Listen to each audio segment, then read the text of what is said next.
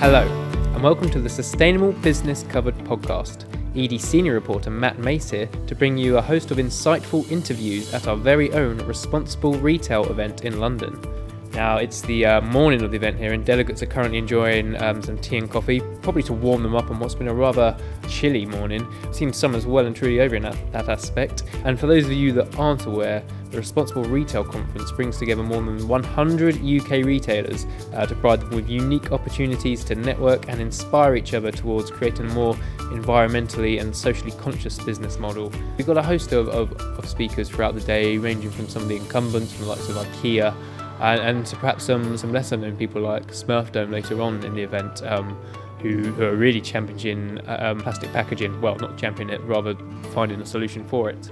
I've got the agenda in front of me now, and it seems like this morning we'll be focusing on whether current business models are fit for purpose. We'll be hearing from the likes of Debenhams, H&M and Kingfisher, who are going to explain how they're driving consumer engagement into new business models and into their sustainability strategies. And then later on in the event, the likes of Pret, John Lewis and Wrap are all discussing the balance between reducing waste amongst consumers during a time where consumers are in fact buying more. So it's a real kind of complex sphere, this one in retail, and I'm keen to get some speakers to come in and provide some insight for this podcast. And that's why I'm here. I've got the podcast machine in hand, and I'm going to see if I can provide you with some exclusive insight from the speakers at the event. So let's go see who I can find. So we've just had the first session of the day. You can kind of hear the cups being collected and the murmurs in the background. People are enjoying a well-earned coffee break. And I've managed to grab my first speaker of the day for this podcast, Alice Ellison, who is the Head of Environment at the British Retail Consortium. Alice, thank you very much for agreeing to the time. I realise it's quite a short coffee break we've got, so I'll be as brief as I can. But you were obviously speaking. You kind of opened the event essentially today as the first kind of presentation, and you made some really interesting points on new business models in retail, which I'll get to first and foremost. But I suppose just to start with, how did you find that first morning session? It was really interesting, and lots of interesting points raised. And I really enjoyed the panel session, actually, having four of us up there, some really, really good questions. And I think communicating with customers on responsible retail and changing behaviour is really, really interesting. And it's something, it's a shame we sort of couldn't have a whole day on it, really, just exploring how you do that. It's a really big one. And I think a common theme that cropped up was certainly I think the word used was a bombardment of certain labels, and how that can be a really confusing aspect. So in far, I know it's only been one session, but your kind of takeaway from that session, is there one thing that will stick with you and you'll go home and think, actually that was a really kind of insightful aspect? Or I think one is the labelling, actually. And yeah, what do we do about that? Because when I'm shopping, I do look for labels, but yeah, there are a lot, and there is a proliferation, and not everyone, even I, don't understand what some of the labels are or mean, but I will still look for them and go by them. And I think the other was the agreement that there's no silver bullet on how to communicate with customers or what to communicate with customers. But also sort of all the retailers who spoke have been on a journey over the last sort of 10 years, and where we are now, I think is really interesting, and then where that takes us for the future.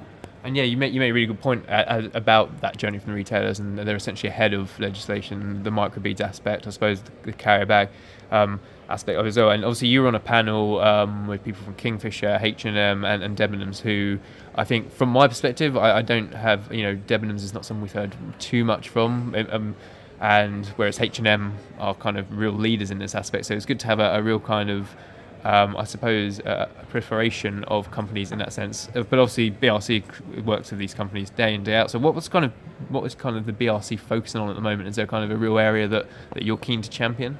So what we're focusing on at the moment is the initiative that I referred to in my presentation, which is we have an initiative called A Better Retailing Climate, which is a set of voluntary targets, commitments, primarily at the moment on environmental sustainability.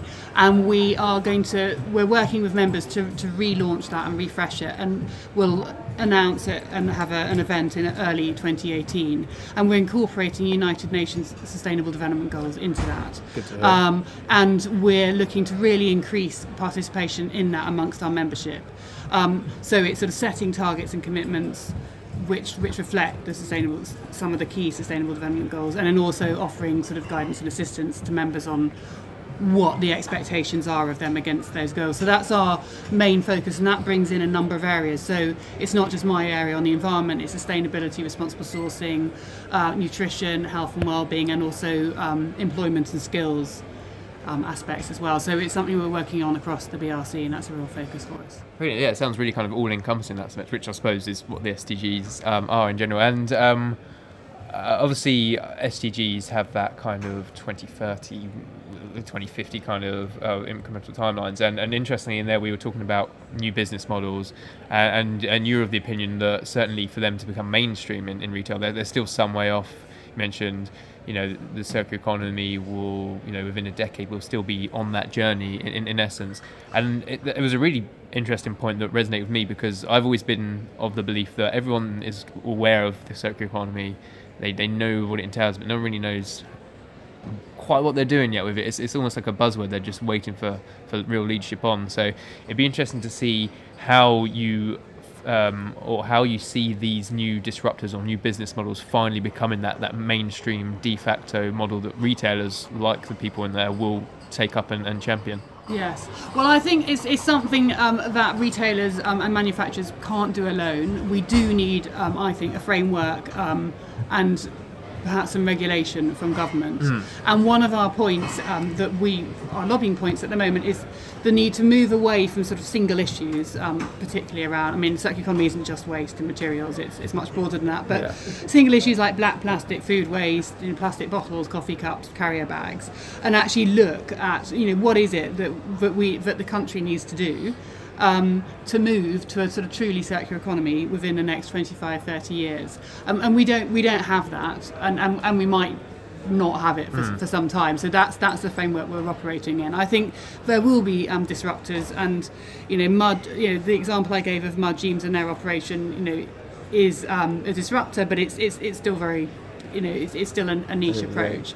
But interesting, actually, some of the other panels that it may be different for different sectors. So other panel members were saying, for circular economy for fashion, maybe easier and quicker to achieve than for some other products. So maybe it's something we need to look at sort of sector by sector within retail and manufacture. Definitely agree, and I suppose there's benefits there. We were obviously talking about consumers today, and there was that aspect of, do consumers have that real aspect of brand loyalty, or do they kind of trail the internet for price and product in that sense? But these type of business models would surely help retailers build that trust, because they're actively engaging with their consumer base all of a sudden. Like H&M mentioned, their kind of swapping aspect. Yeah. That's a loyal customer base, so that's surely a real benefit that businesses should look to exploit. I think it is, and they are, but that alone won't necessarily keep a customer loyal, because there's so many other factors that they're thinking about. So, and there will also be sort of a number of, so if you were looking at responsible retail, responsible fashion, you could still choose from 5 or 6, even just on that element. But yes, it's definitely something that would help, I think, in rewarding. Okay, thank you very much, Tom. I realise we've not got long left for a coffee break, and I know I need one. I'm sure you'd quite like a drink too. So just before I let you go, a nice broad question to finish on. What makes a responsible retailer? That's a really difficult question. Well, as you say, it's a very broad question.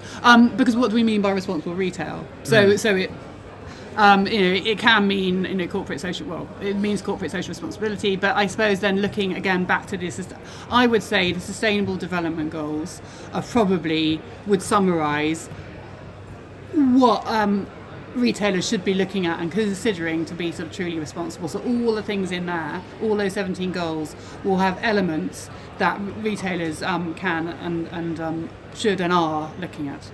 Okay, I think that's a really insightful answer, and thank you very much for your time. Thank you.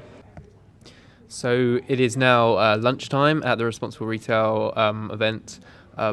We have actually commandeered the speakers' room where they kind of give their presentations. It's empty right now because everyone else is enjoying a lunch which I've been told is reduced meat, because climate change is an important thing, and we we're trying to practice what we preach in that sense. But I have kindly grabbed one of the speakers and stopped them from having lunch at the moment. So Dorothy Maxwell, thank you very much. And for those of you that don't know, she is the Director of Sustainability at House of Fraser. In fact, you spoke to us recently, about a month or so ago, a real kind of in-depth article exploring House of Fraser's sustainability strategy. So thank you for that, and now thank you for appearing on the podcast. You're ticking off both forms of multimedia in that sense. How have you found this event so far? Well, the great thing about ED events is they're high-quality events. There are a lot of opportunities for sustainability professionals to go to many, many different events, but I always find over the years ED events are very good quality in terms of the content. But the really great thing, and that happened here today, is that in retail all of the peers come together and other sustainability professionals, and while we want to not lose our competitive advantage, we get a great opportunity to share in a public forum what we're doing, some of the common challenges, and learn from each other. And that's really what I experienced this morning, which is just terrific. And I always find it's interesting in events like this, sustainability professionals just talking to sustainability professionals can become a bit of an echo chamber, is my opinion. It's a lot of people perhaps preaching the same stuff, but as you mentioned, retail does have that competitive edge. So I think people are perhaps more willing, especially in the questions, to throw a few more, I suppose, punches in that sense, and ask more kind of pressing questions in that sense. But I want to talk to you about House of Fraser because your sustainability strategy is a relatively new one, I suppose in its infancy when you compare to some of your competitors and peers. 16 months, I believe. So that's an exciting time, isn't it? Kind of 16 months on. I imagine that's when you start to see the real tangible progress, perhaps areas where you're excelling, areas as not so much. But how did that go, that kind of putting that together? Because it's a new strategy, you probably had a lot of other examples, a lot of other companies you could lean on for best practice examples, or was this a case of this was House of Fraser, charting off into uncharted territories and setting its own agenda in that sense? Yes, well, I am 16 months in as the person leading sustainability at House of Fraser. And before that, while there were activities happening that you would, expect to be happening, basic legal compliance activities, it is now a formal program, and we call it Responsible Retailer. The beauty of formally coming late to the party is that there are many other examples out there. So that has enabled House of Fraser to draw from the best where it makes sense and to leapfrog. But my own view from doing this in other retailers as well is that, first of all, you have to get to know the business, understand where they're at, understand what are their genuine ways that they have environmental and social impacts relevant to their business, and that's different for every business. So having done that when I arrived, and then agreeing a roadmap of next steps and where we wanted to go, and priorities and a plan and a program and all those things, that really had to be turnkey to House of Fraser, and also how it has been embedded in the business and really championed by the business is very much a feature of House of Fraser's culture. And that's something we couldn't pick off the shelf from how anybody else does it, because it is a very unique heritage brand. And, I came into the company to drive a sustainability program because that is something that the senior executives decided they wished to have, and they were very serious about that. So that has helped us to shape, design this program, and also move it quite quickly, which has been good. So that must be one of the real key benefits of like you mentioned, arriving late to the party, is that senior executive not buy-in. It was literally a push from them to essentially establish, which I imagine for a lot of our listeners might be quite refreshing, having that kind of high-level commitment. But I'd be interested to hear that a relatively new strategy has been embedded, and I imagine, like a lot of things, there's perhaps a couple of teething issues or whatnot. So how have you embedded that across the business and made sure that it's not that sustainability is not, I suppose, a side piece or a side attraction, that it is holistic in House of Fraser? Yeah, again, this was a great opportunity of starting with a blank sheet of paper and with senior leadership that were really committed to having a sustainability program that was completely relevant to the business, but also practical to what the business does. So the way we did it really was, first of all, to understand where the business was and to understand what we needed to do and where we needed to go. And House of Fraser's culture then has a set of values that defines how the business operates, how the employees operate, and how their performance is tracked to meet its objectives. And these are House of Fraser's values. So first of all, we embedded into those values our sustainability action and value around protecting people and the planet. That's basically how we encapsulated it. So getting it at that level meant it was inserted into the DNA of the organization. Then we agreed a very clear practical policy, clear aim, 3 action areas and a program below that that would support the rollout of that. And also we agreed a set of KPIs that linked directly with the House of Fraser business KPIs. So these didn't sit across as sustainability KPIs that were nice to do on one side. They came into the central business metrics of the organization and how we measure performance as an organization. And they relate to different parts of the business. So they might relate to energy use and reducing our contribution to climate change in a store, or they might relate to improving the performance of our suppliers in terms of ethical and environmental credentials across the supply chain. So they cover all the touch points of the business to start, but of course we are only at the beginning. We're only about 16 months in. So operationalizing all of that, it will be something that will keep us busy way into the future. And of course the benchmarks are always changing. This is a program that's all about continuous improvement, so we will look to get better and stronger, etc., as we go forward and keep flexing and adjusting the program with that. But we have the bones in place, and the bones are really strong, and the business is committed from the chairman to the COO, who I report into, and that has really, really been a key success factor in what we've been able to achieve in these first 16 months. That sounds really impressive in the sense that, like you said, the bones are there, the structure in place, and it's something you build on. But as you mentioned, especially in areas of retail that House of Fraser is probably most well known for, areas such as like clothing and whatnot, it's sustainability is ever evolving. It seems every other week a different kind of issue will emerge from the supply chain, whether it's factory conditions, human rights, chemical use is a real big one. So how does a company that has a relatively new strategy in place then also kind of scan the horizons for perhaps emerging, I suppose, concerns rather than as well as opportunities? Well, it's a never-ending job, and myself and the small team that works with me, we're hooked into various key sources of information where we can keep ourselves up to speed on really good, credible data. Your events, like ED and other good events, are also great ways to keep oneself up to speed. And we're a member of a number of collaborations as well that help us we attend certain working groups on things like environmental protection, chemicals management, responsible sourcing, and so forth. And all of that combined together helps to keep us up to speed. But also one of the key things that we're doing is with our suppliers. So we have a responsible sourcing code of conduct, and it outlines what we require of our supply base in terms of things like animal welfare, environmental protection, labor practices, health and safety, and so forth. And constantly engaging with them, which is a feature now that we've been doing quite a lot of over the last year, so they understand what those expectations are, but also that we grow capacity, because as you're highlighting, there is always something new. So how one can really deliver on a lot of these things that will be in our code of practice, that is something that suppliers need to really understand that, and what are the latest tools and techniques and so forth. So we've been really trying to be proactive, and we'll do more of that to really grow that capability within our supply base, and then they more easily can deliver on the things that we're asking of them. Okay, Dorothy. I'm not sure about you, but my stomach is most certainly rumbling, so I won't keep you for too much longer. So a nice kind of broad question, and I suppose the sense of this podcast and certainly this event to find out, in your opinion, what makes a responsible retailer? Well, for us in House of Fraser, there's 3 things that make a responsible retailer. It's about managing our environmental footprint, responsibly sourcing our product, and positively engaging with the communities that we work with. That's what defines it for us. Different for everybody, but that's our definition. Of course, brilliant. Dorothy, thank you very much for your time. Thanks, Matt.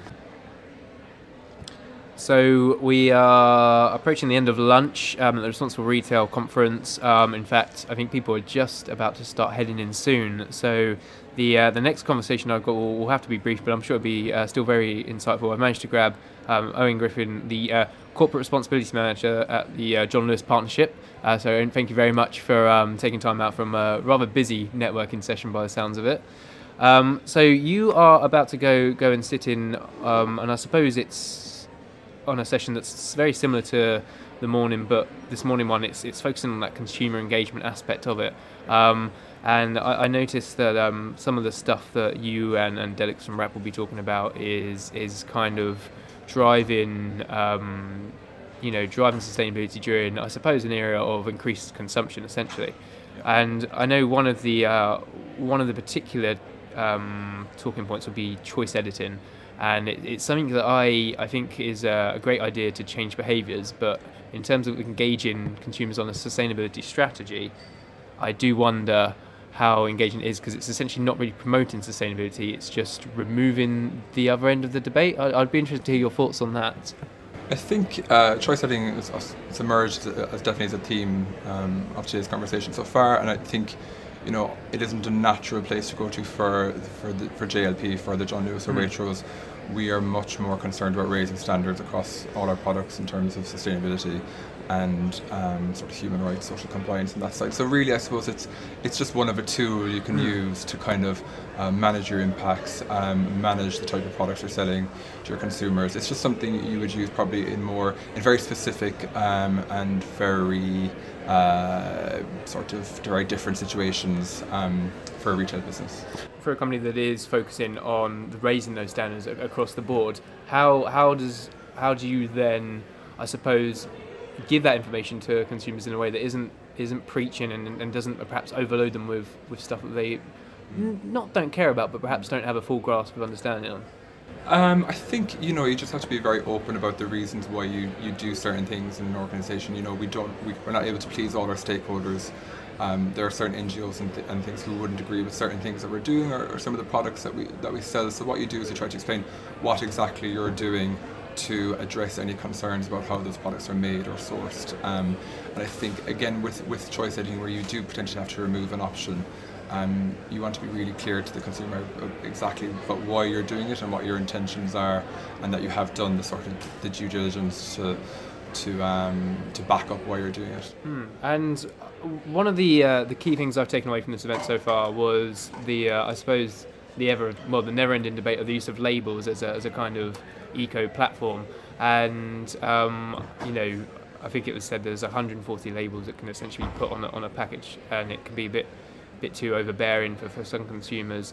And we're also getting cases of a lot of retailers perhaps dropping these labels to promote their own kind of sourcing aspects. So how does John Lewis view that? I mean, I know you're really promoted to kind of ethical standards and stuff like that, but do you ever see an occasion where perhaps John Lewis Partnership will be not dropping these, but perhaps lessening the reliances with NGOs, as you mentioned, to champion your own standards? Yeah, I think there's two parts that we, as CSR professionals, we're really committed to certification in different situations, and we have a lot of products that are certified to different standards. So across both businesses, we use a lot of labels. However, we're also very conscious about how we communicate with our customers. I think is really obvious when you come into our stores. So there is probably a longer term conversation about exactly what these labels achieve. But certainly for now, we feel they send the right messages to consumers where we want to send those messages. And I think particularly there's quite a difference between food and between fashion and home retailing. So in supermarkets, people are much more responsive to them than they are in the fashion and home area. So certainly in the next couple of years, for the future, you will see labels continue to some degree, because I think on issue-specific cases, they make it very clear to the consumer what they're getting. Definitely, and it was also interesting to hear their kind of use of IoT and that kind of stuff to perhaps even relay that information as and when consumers want it. So that was another interesting. But the event we just sat on, well, the panel session, I suppose, was a real interesting one. I obviously had Primark on, and it was a kind of debate of price over sustainability. Bit different for I suppose the John Lewis Partnership, which is obviously has more kind of reaching arms into stuff like fashion stuff, but primarily food. But is that something that you're still experiencing, that the price still reigns supreme for consumers? How high up is sustainability on their, I suppose, wish list for their products? So we're really clear. We haven't seen that message come from our consumers. However, what we do know is we have probably one of the strongest brands in the British High Street, if not the strongest brands kind of in the UK across industries. So we have very informed, very engaged customers that hold us to account very severely and very strongly.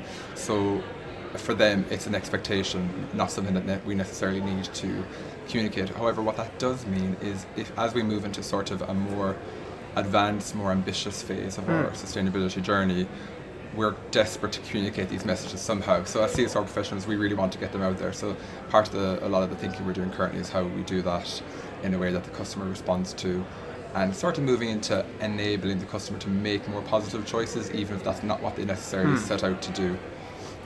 So it's a really, really interesting time for that conversation in the business. And I imagine as well, new business models emerged, not so much circular economy, but also stuff like servitization, or again, for the food industry. I'm not sure quite how that would work, but it's essentially a chance to strengthen that relationship between brand and consumer. And you mentioned, John Lewis is one of the kind of most recognisable, highly established brands out there. So how does an exploration of new business models, whether it be servitization, whether it be circular economy, whether it be essentially placing consumers back into the heart of the value chain, how is that going to really build trust and expectations amongst your consumers?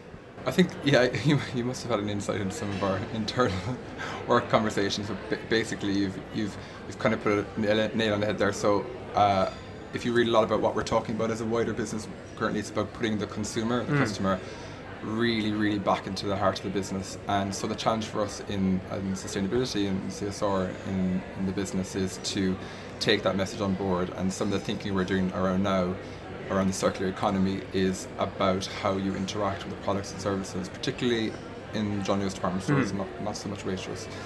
And if you purchase something, what can we do with your old product? What can we do with those materials? How can we give you a better service around that sort of customer journey, while ensuring we take responsibility for old products and things like that. So it's a really, really interesting time, but we're certainly very aware of the challenge that if we do something in sustainability in this kind of next phase, that the customer has to be at the heart of it. And I think actually that's not something that's come out of the conversations so far today. Okay. I think there's not a lot of marketing, not a lot of communication people in the room, and if you speak to those types of guys, they're really passionate about how we can sort of communicate around these new areas in the future. It sounds like a really kind of exciting time for the John Lewis partnership, and we're a time constraints right now, pretty close. So just before I let you get on and prepare for your panel session, the question I'm asking all our kind of guests on the podcast this week is essentially the name of the conference. In your opinion, what makes a responsible retailer? I think for me, it's peace of mind. So there's a couple of go-to brands, a couple of retailers I know that I like to shop from, because I don't have to worry too much about checking where the labels are, checking where the product's made, checking this, checking that. I just know that from all the communications, a really engaging brand journey, that I feel rest assured that I can purchase sort of ethically from that brand. So for me, a responsible retailer is one that doesn't have to send any complicated messages or say very much. But you as a customer can be rest assured that it's okay. Okay, so they're not trying to sell anything to you, because you know that it's comfortable almost. Yeah, and you get their story. You understand. Patagonia might be a good example. You know that even if everything isn't perfect, they're certainly working towards the last bit. I know a couple of other food brands, Divine Chocolate, whoever it is, you know who to buy from, because they've really made the sustainability part of their brand experience, and that to me is being both responsible and actually just being a good retailer. Okay, I think that balance is definitely important. Thank you very much for your time. It's been a pleasure. We have just finished the second kind of, I suppose, session of the day. The second one that I sat in. We're about 3/4 of the way through the event so far, and people just stopped off for a well-earned coffee break. So the session we were just in was all about, I suppose, retailers' responsibility for consumer consumption. Essentially, it's the idea that consumers have more disposable income and they are, in essence, consuming more. So how do retailers kind of manage their waste footprints? And who better to talk to about that than the area manager for sustainable textiles from WRAP, Lee Maple-Durham. So Lee, thank you very much for joining in this. I realise as well that it was quite an interesting panel in the sense that obviously textiles is your expertise, yes, but that's right. A lot of the focus on that was kind of coffee cup. I think Pret was quite bold in what they were saying, but it was the whole aspect. The point he made was that there needs to be a great consumer involvement, I suppose, in the waste aspect of it, and I suppose it's the aspect of a linear consumption model. So before we kind of get onto that, I'd just like to grab your thoughts on what you thought of that event. How insightful did you find it? What were you going to take away from that as a real eye opener for you? Well, I think I sort of take away that there's definitely a shared responsibility between the retailer and consumer, but I think there's and the consumer has a part to play. That the retailer can give out information and ask or sort of inform the consumer what they need to do. But how do we move the consumer to being a citizen, to take their responsibility in playing their part, so that whether it be coffee cups or clothing can be recycled and reused and kept in use for longer?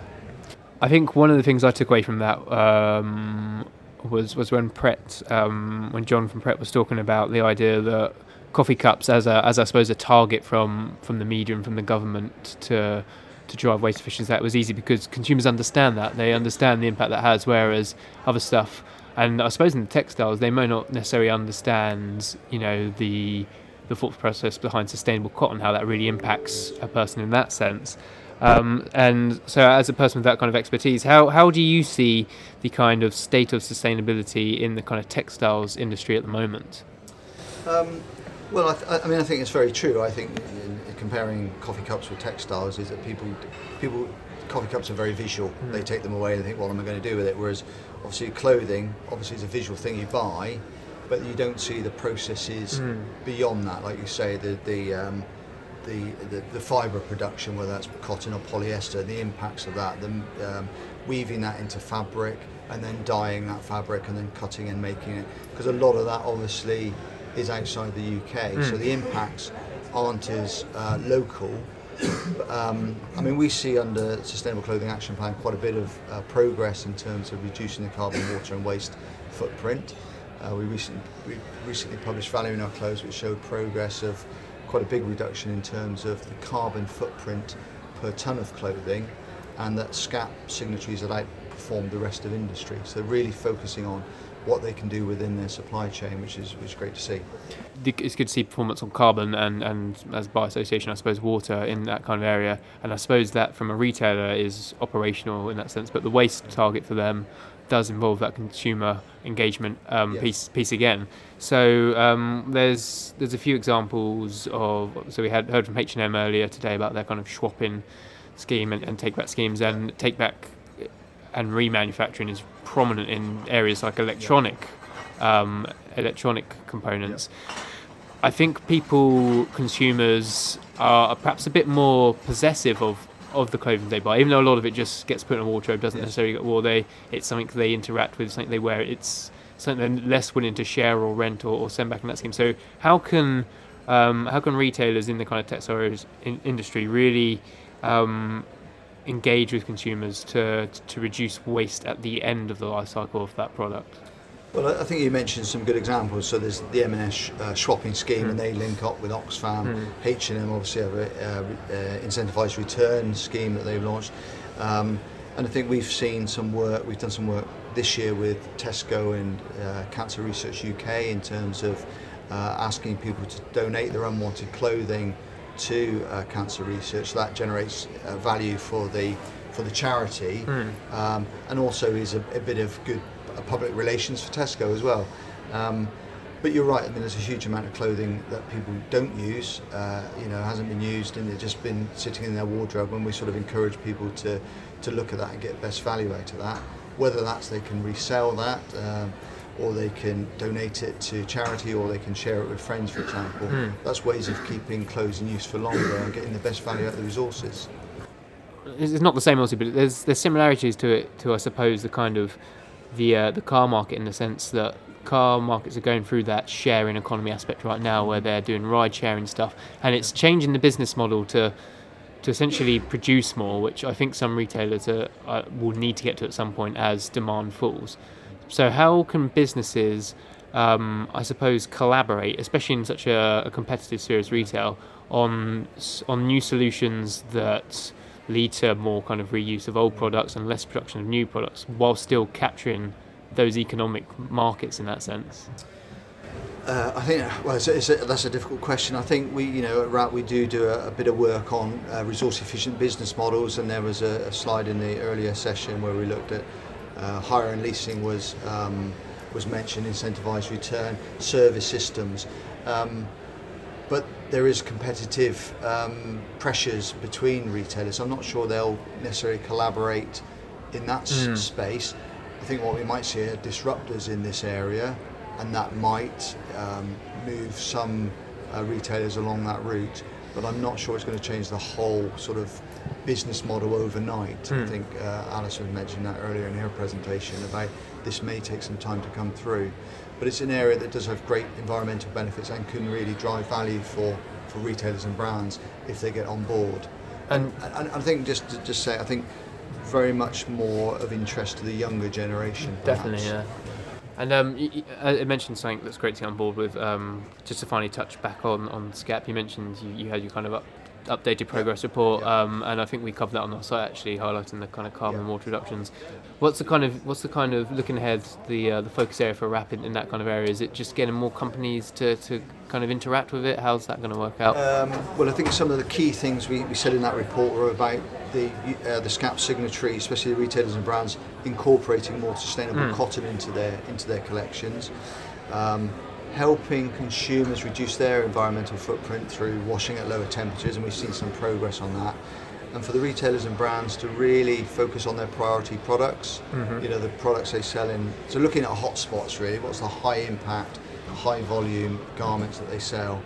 And I think also through Love Your Clothes, working with consumers or trying to target consumers and try and reduce the amount of clothing that goes into landfill, because it can be reused or recycled into other uses.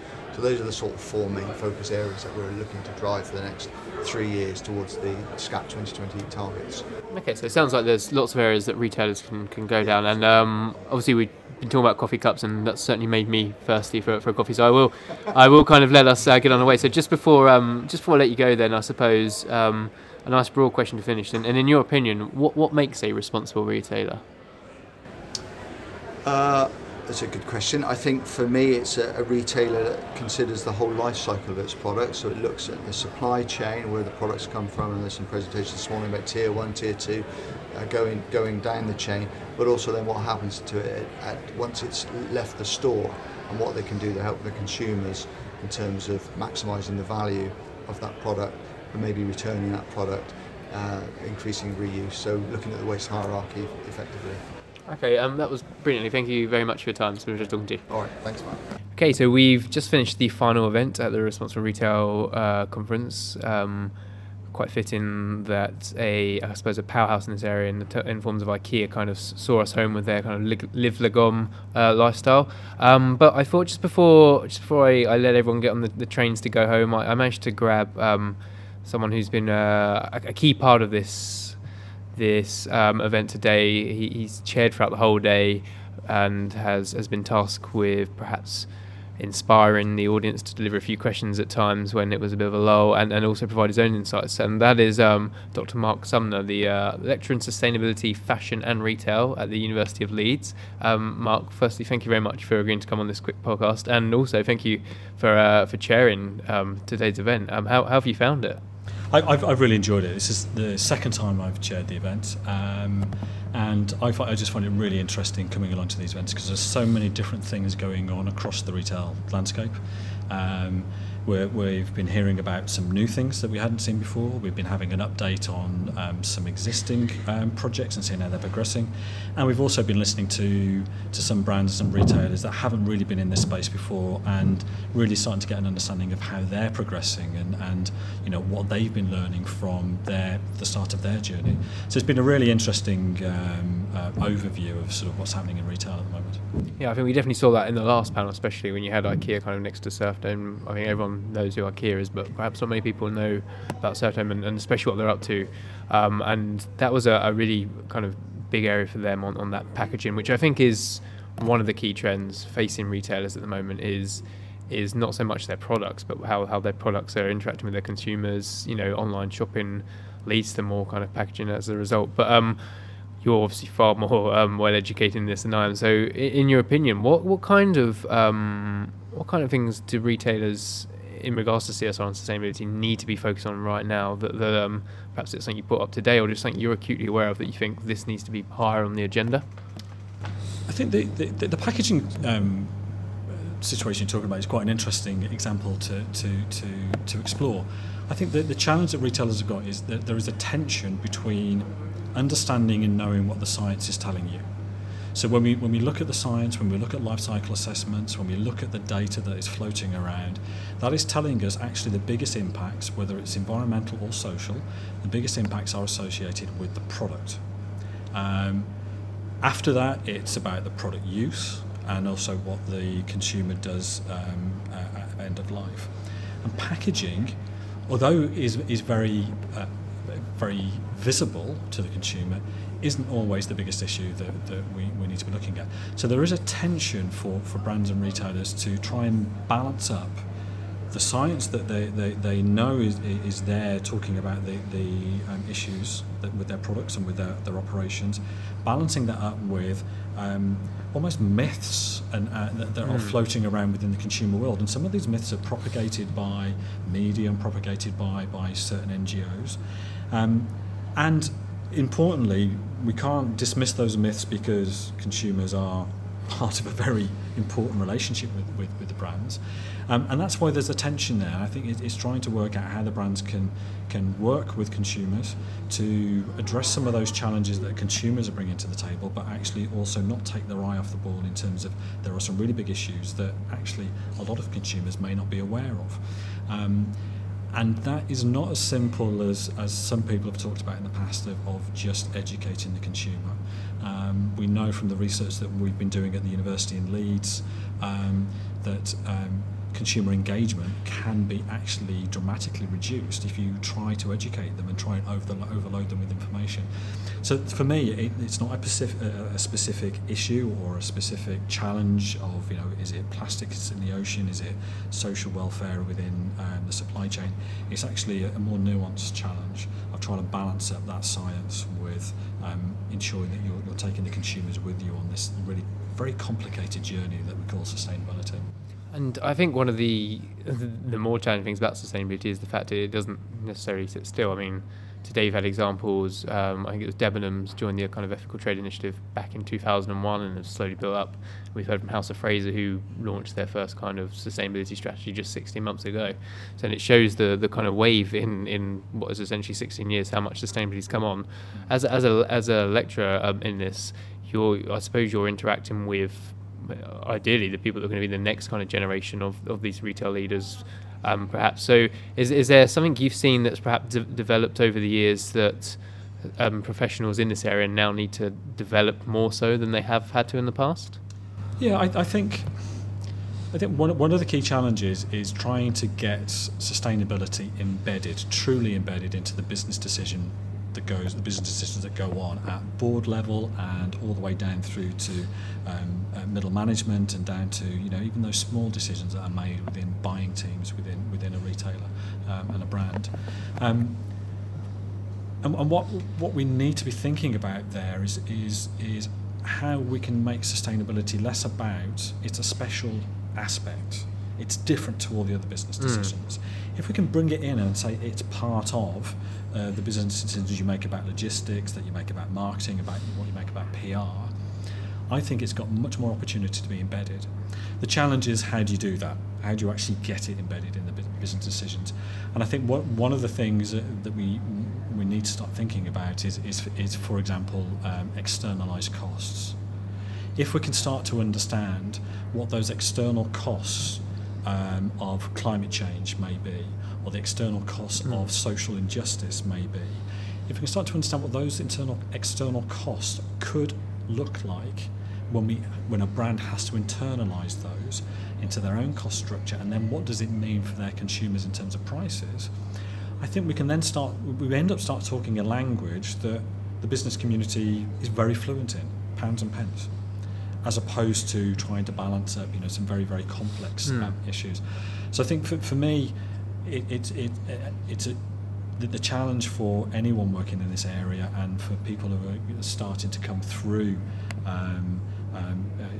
through uni, and how we create that call to action, I guess, to make that happen. I'm worried that I don't want you to miss your train to Leeds. I imagine it's quite a journey back otherwise. So I will keep this final question brief, and it's a question I've asked everyone throughout the day. It's broad in that sense. So and it's essentially the name of the conference. And in your opinion, what do you think makes a responsible retailer? Well, there's a question to finish off with. I think a responsible retailer is one that is actually exploring and understanding the impacts of their decisions. I think a responsible retailer is also one that is going to challenge the status quo. And what I mean by that is, for example, referencing what we talked about before, science and myth, is having the ability and having the confidence to stand up and say, actually, I understand where you're coming from, but that is not what the science is telling us. I think a responsible retailer is also one that recognises that they can't do it by themselves, and they're willing to work in collaboration, and truly contribute to collaboration, rather than maybe in some cases sort of almost freeloading and not engaging. I think a responsible retailer is also one that is saying to their stakeholders, yes, we are responsible for lots of things and we will take on that responsibility, but let's be clear, you as a stakeholder in this situation, this scenario, you also have responsibilities. And that's not about saying a retailer is offloading their responsibilities, but sometimes the retailer is just not in the right position to be able to resolve those issues, but identifying the stakeholder that has much better opportunity and much clearer lines of responsibility may be a better way of providing a solution for the long term. So I think about some of the supply chain issues that the industry is facing, and I think about some of the stakeholders in that supply chain who are hiding behind retailers, who are hiding behind other suppliers, who are just sitting there going, I have a big impact on these things, but I'm not going to get involved in this. I'm going to let someone else deal with my responsibilities. So I think there is to be a responsible retailer, there's lots of different things that you need to do, and I think taking the long-term view of this, of sometimes going, I am being responsible by saying this is not my issue, it's someone else that needs to resolve that issue, I think is a difficult one to do, but may, as I say, in the long term, may actually be a more, forgive me for saying this, a more sustainable solution to the sustainability problems.